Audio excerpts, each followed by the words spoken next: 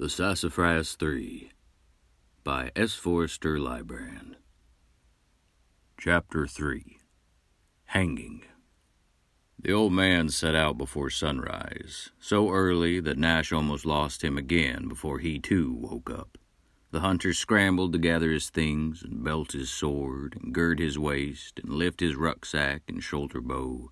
Then he set after the old man. "You don't wait for the sun to wake you," said Nash Irving. "I can admire that on certain days. I myself like a good long sleep after tracking down an impermanent quarry to the last, at last, but I can see you're sincerely fond of that hat of yours. So here I do come. It's another hunt, and I can rise early for that. The hunt, ever the hunt." The old man wasted no words just yet on those concise remarks. Eastward they went. Some wise folk have observed that east is a direction, not a destination, but it seemed like one to the two travelers. Somewhere in the land of east was the wind devil carrying the old man's hat. Somewhere in the land of east was a swamp and a dragon, which Nash Irving determined he would slay. "A terrible creature," said the hunter. "Terrible, awful, terribly bad sort of creature. Huge as well. Biggest dragon in all recorded history, they say. But I will see his end. I have hunted many a knave beast in my day." The old man thought it more probable that Nash Irving had said many a word in his day, many more than the creatures he'd hunted. Still, Nash had shot down that wolf after all, and the old man was there to see it, so maybe Nash did have some knowledge of what he was about. On the other hand, it could have been a lucky shot, a one-off. The old man kept these thoughts in his head, rather than spinning words on them. Even then, he didn't think much of the hunter one way or another. Nash Irving walked a step or two ahead of the old man. His stride was chipper, his feet were busy. "I've seen this country long and deep. The sights I've sighted, the adventures I've made. I crept 3 days after the lightning pig. I smoked the bush bar from its tree." The list did not seem to end. After 20 more mentions of some place he'd been or creature he'd hunted, they were out of the small hills, going east. The sun was racing quickly away from that side of the horizon, rolling for its favorite place, the west, where it hid and played, though by the next morning it would wake in the east again. Nash Irving seemed to have a pretty good idea of where he was going, though he talked the whole time, sometimes with his eyes closed, remembering his quests. All the while the old man looked around, hoping to sight the wind, or mayhaps, he'd see his hat lying on the ground, discarded and abandoned, and all would be right again. Nor did he see the wind anywhere, near or far. They'd left the hills behind, as I've said, and the terrain slowly changed. For a time it was red dirt and mesquite trees again, flat earth with little warts of grass spread about. Gradually the grass grew more frequent, until you could pretty accurately call it a prairie, as long as you didn't know much about prairies. Eventually, the further they walked, you might be right. By the middle of the day, they were moving through a land that was like a great long field, one that looked like it would never end. The grass was long but not tall, some stalks green, some stalks gray, a few yellow, and once in a while they passed some dead tree with only a few empty arms, burned white by the sun. "The way we're headed, we may see the Bison King's castle," said Nash. "Or maybe that other king. There's a handful of them about. It is a harsh land, if you don't know that. When you do know of its harshness, it's not so bad." The old man kept walking through the grass, Nash one step ahead of him. "I expect we'll part ways before long, if you see that wind soon. The swamp I'm attending is all the way in Gom, as east as you can get, before the ocean. The winds don't bother the swamp so much, as far as I know. They loop back and stay in Molinora, from the dunes to the flats. I'm keeping an eye for the wind that stole your hat, I assure you, but I have not seen him yet today." Nor had the old man. Gradually they saw signs of civilization in sparing formation, farmhouses, homesteads, or shacky quarters for people who just liked to fish. It was a cold sort of day, as cold as that region could get in the summertime. but a kind of gloom was in the air. The sun became forgotten as crowds of clouds rolled in, till the whole sky seemed one pale color. A wind, not the wind that stole the hat, of course, kept skipping by, cold, sleek, mocking. The grass and trees became crooked. The trail looked empty, like no ground would be gained. The old man walked slower. Weather has a way of discouraging you, almost like it doesn't want you to go further, just wants you to stop and think a while. But Nash Irving didn't slow or stop, and ground was gained despite the mood of the day. They saw more shanties and shacks, and some real, proper, prominent farmhouses. They saw fields and gardens, but they were mellow in the gray light, and no crop could be distinguished. All looked like one moldy plant. "Tenebrous weather," said Nash Irving. "We'd call this a wizard's day where I grew up, a day for tricks and tragedy, when strange men might stand at the edge of town and start boiling a pot, for what purposes we never knew. I don't trust such a change. It is best to get through it, find the sun on the other side." The old man grunted, but he walked quicker and tried his best to keep up with the hunter. They saw a little thicket of dead trees which somewhat blocked their view. Something was going on past it. They could hear voices talking. "Possibly we have found a luncheon feast," said Nash, trotting ahead. The old man battered along with his walking stick, trying his best to keep up with the hunter. On the other side of the thicket they saw a sight. It was not a luncheon feast. It never is. Instead, they saw a meager crowd of peasants standing together observing a great ash tree. The tree was all by itself in terms of landscape. All else was more prairie and bits of scrub. The sky was especially gray around the event taking place at the ash tree. The hunter and the old man drew closer to it.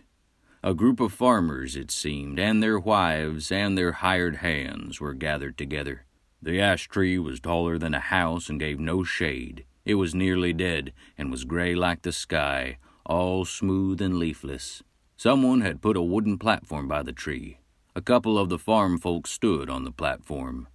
Most notably, and most likely the cause for the crowd, there was a jackrabbit with his paws tied behind his back and a noose hanging from the branch above his head. So that was the scene, and not an unfamiliar one at that. A hanging tree with an audience, with some men putting a rope around another's neck. Nash and the old man made their way to the edge of the platform, looking up at those who stood on it. The crowd noticed them, these two strangers appearing suddenly at the trunk of the dead tree. "What's the cause for this occasion?" Nash Irving stepped up as if he knew each and every one there.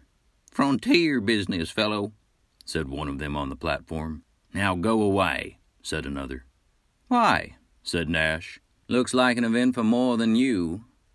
"They're just hanging me, sir," said the jackrabbit. "That's all." "So I suspected," said Nash. It wasn't only people in the crowd and on the platform. Some were men and women, surely, while a few others were pigs, sheep, chickens, and a possum. They all wore scratchy vests or untidy tunics and looked fairly proud of what was taking place. "So what has the rabbit done?" asked Nash. "What do you mean?" asked the other individual standing on the platform, a rooster. "I would hope, with a deep hope, he'd done something to earn a hanging," said Nash. "He's robbed us blind, what he's done," said a ewe, a lady sheep. "Pillaged our gardens for weeks now." "Trashed our crops," said the possum, tilting his straw hat to the side. Nash observed the jackrabbit. He was a mangled-looking individual, his fur all twisty, his eyes wilting, his ears crisscrossing every now and then. He didn't seem too concerned about being the guest of honor at a hanging, but he nodded his head, tolerating the charges. "Not reason enough to kill a person," said the old man, leaning on his walking stick. "No one asked your opinion, Gramps," said the rooster. "No one asked you to be an ugly son of a fried egg, but that's the way of it, isn't it?" said the old man. He was throwing away words left and right. Nash Irving laughed at this. It was the most he'd heard his partner say since he met him. and it struck him as a morsel humorous if he cared to admit it.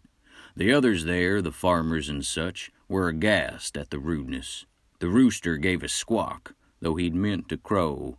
"Furthermore," said the old man, "I'm no one's grandpa." "Now hold on a second, gentlemen," said the other person on the platform, a man not too young himself, with a black beard. "You mean to disrupt our justice?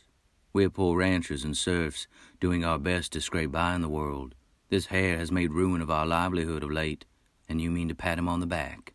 Who are you? More criminals, more ruffians?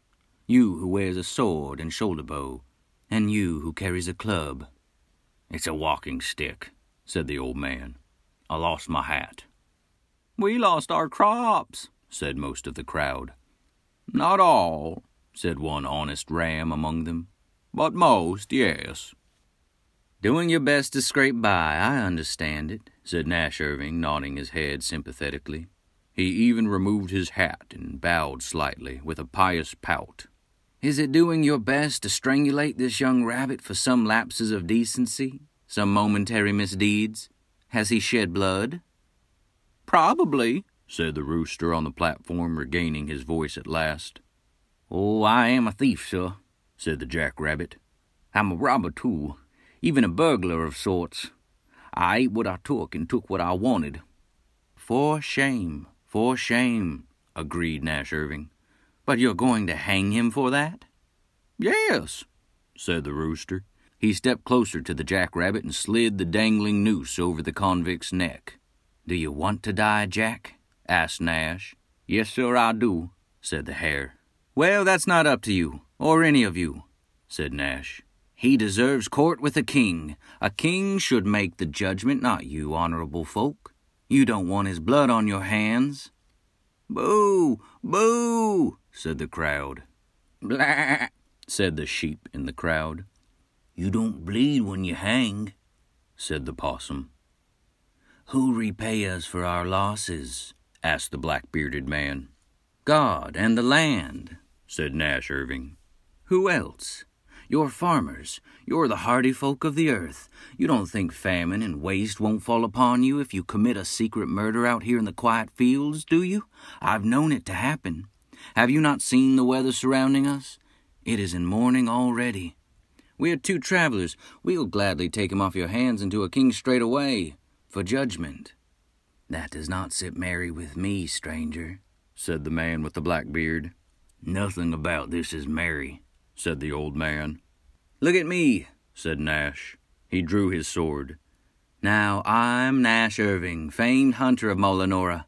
I carry this sword with purpose. I go about chasing the cruel creatures in the land. I quested after the Hummer-o-Humquat on the mountain of Smit.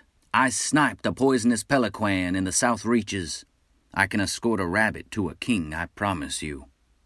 "And who are you?" the rooster asked the old man. "Someone who lost his hat," said the old man.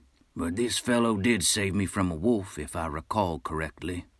"Oh," said the ram in the crowd. "I never did want to kill Jack Rabbit. I didn't want to come here today, neither. But I thought I shoulda, on account of I voted we hang him.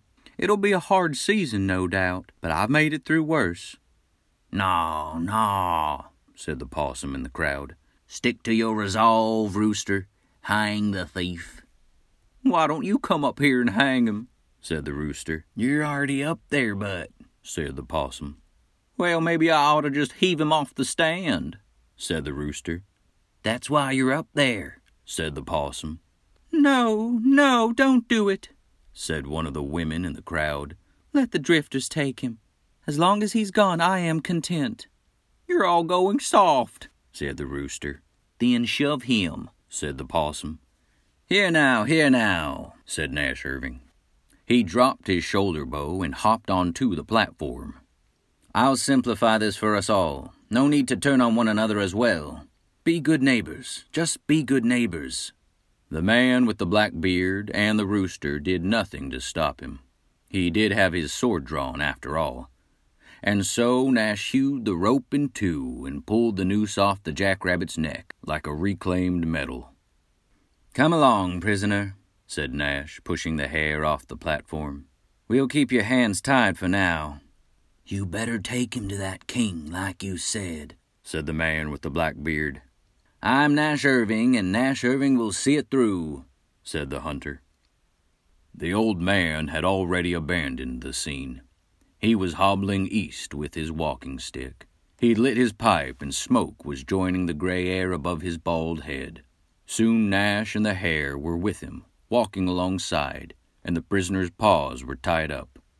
They left the crowd standing where they'd been, by the dead great ash tree. None of the farmers or peasants saying a word to each other.